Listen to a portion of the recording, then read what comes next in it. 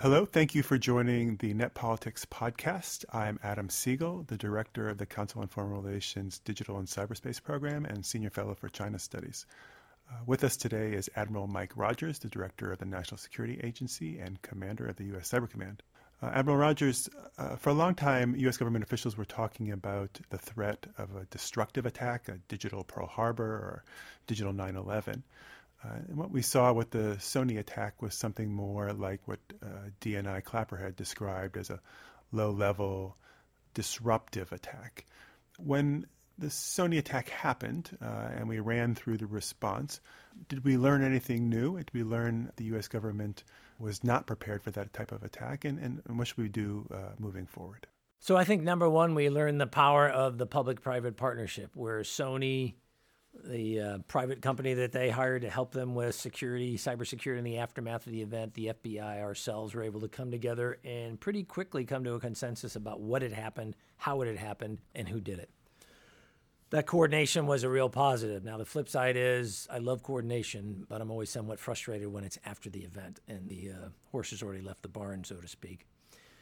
That was a positive, though. I think it also highlights, though, to us that the future, if you will, in terms of our ability as a nation to forestall those kinds of events, whether they be in the scenario you talked about, you'll hear some people talk about the 9/11, the Pearl Harbor, or the kind of things we see in Sony and so many other companies every day. The biggest takeaway to me is we have got to put this public-private partnership in place right now, that we cannot wait to do this, that you can't expect the private sector to defend itself against the efforts of nation states, groups, actors, and likewise, you can't just turn to the government and say, well, this is your job. That it's about how we bring it all together. So on the public-private cooperation side, there's been recent reporting about tensions between the U.S. government's view of encryption and backdoors and front doors and the tech companies themselves, who a lot of them think that it's impossible to create a front door or a back door that would not be vulnerable to another hacking. You've talked a little bit about how part of the solution would be a legal framework for solving that. Are there things that the NSA itself could do, steps in transparency or reaching out to the private sector that might move this forward? So I think the key here is, number one, you got to have a dialogue. We just can't be talking past each other. And each side has a very valid concern. The fundamental notion of privacy and the idea that, hey, we want to create systems of communication so that our citizens can feel like, well, I'm just not being indiscriminately monitored. That's a very fair and very valid concern. The flip side is, I think, also a very valid concern.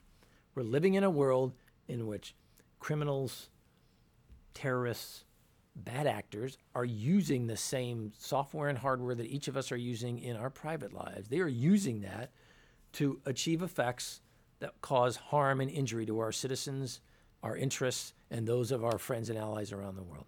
So how can we create constructs that can address the concerns of both sides where no one particular individual or entity has total control here?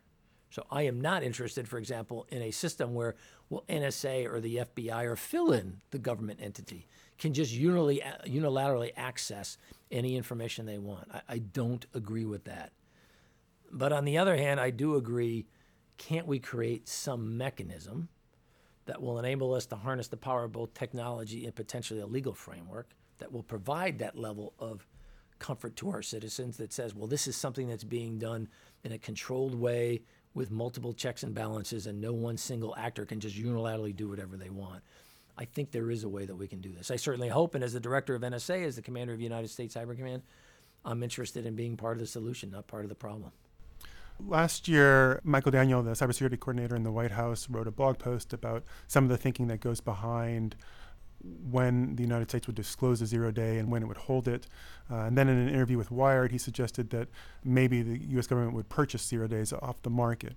Have you thought at all about what that does to the price of 0 days, to the market? Are we encouraging the proliferation of those 0 days, and what that would look like as we go forward?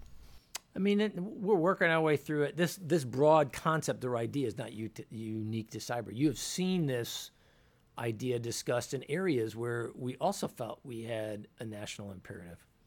Guns, drugs, where at times we talk about amnesty, we talk about buyback. So it's not unique. My first comment would be it's not unique to cyber. As a nation, we got to work our way through this. that's the policy arena. It's not my particular specialty. We'll work our way through it, and we'll come to a decision as to what are we comfortable with. Emma Rogers, thanks very much for joining us. Thank you, and have a great day. Thanks.